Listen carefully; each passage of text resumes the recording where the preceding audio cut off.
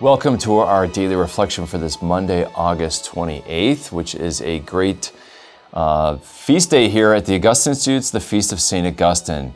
And I love, when I think of St. Augustine, there's a great church that's over 500 years old in the Philippines, in Manila, that the Augustinian fathers who planted the gospel there in the Philippines, to much fruitfulness, I'll say, they had this church of St. Augustine, and there's a statue of St. Augustine in that church in the courtyard.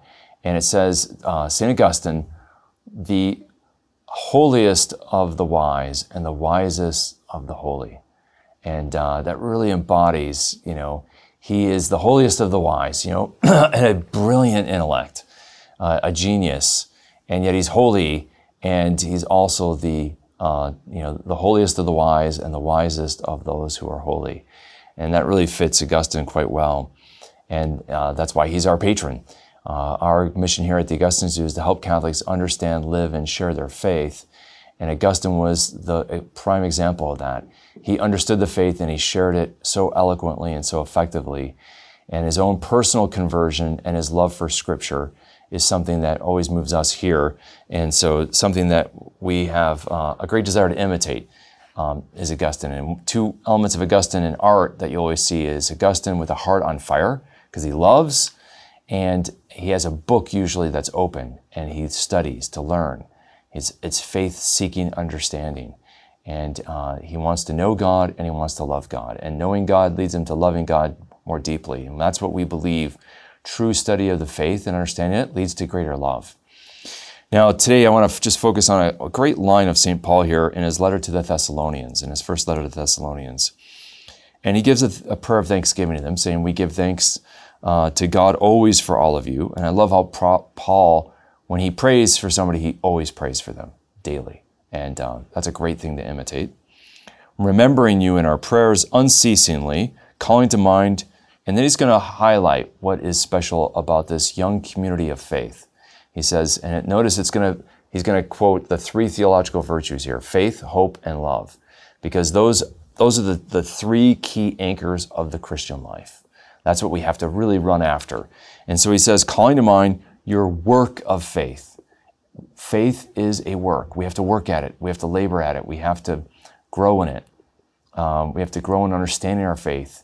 And I love that idea of the work of faith, the labor of love, right? We want to love more, but that is laborious.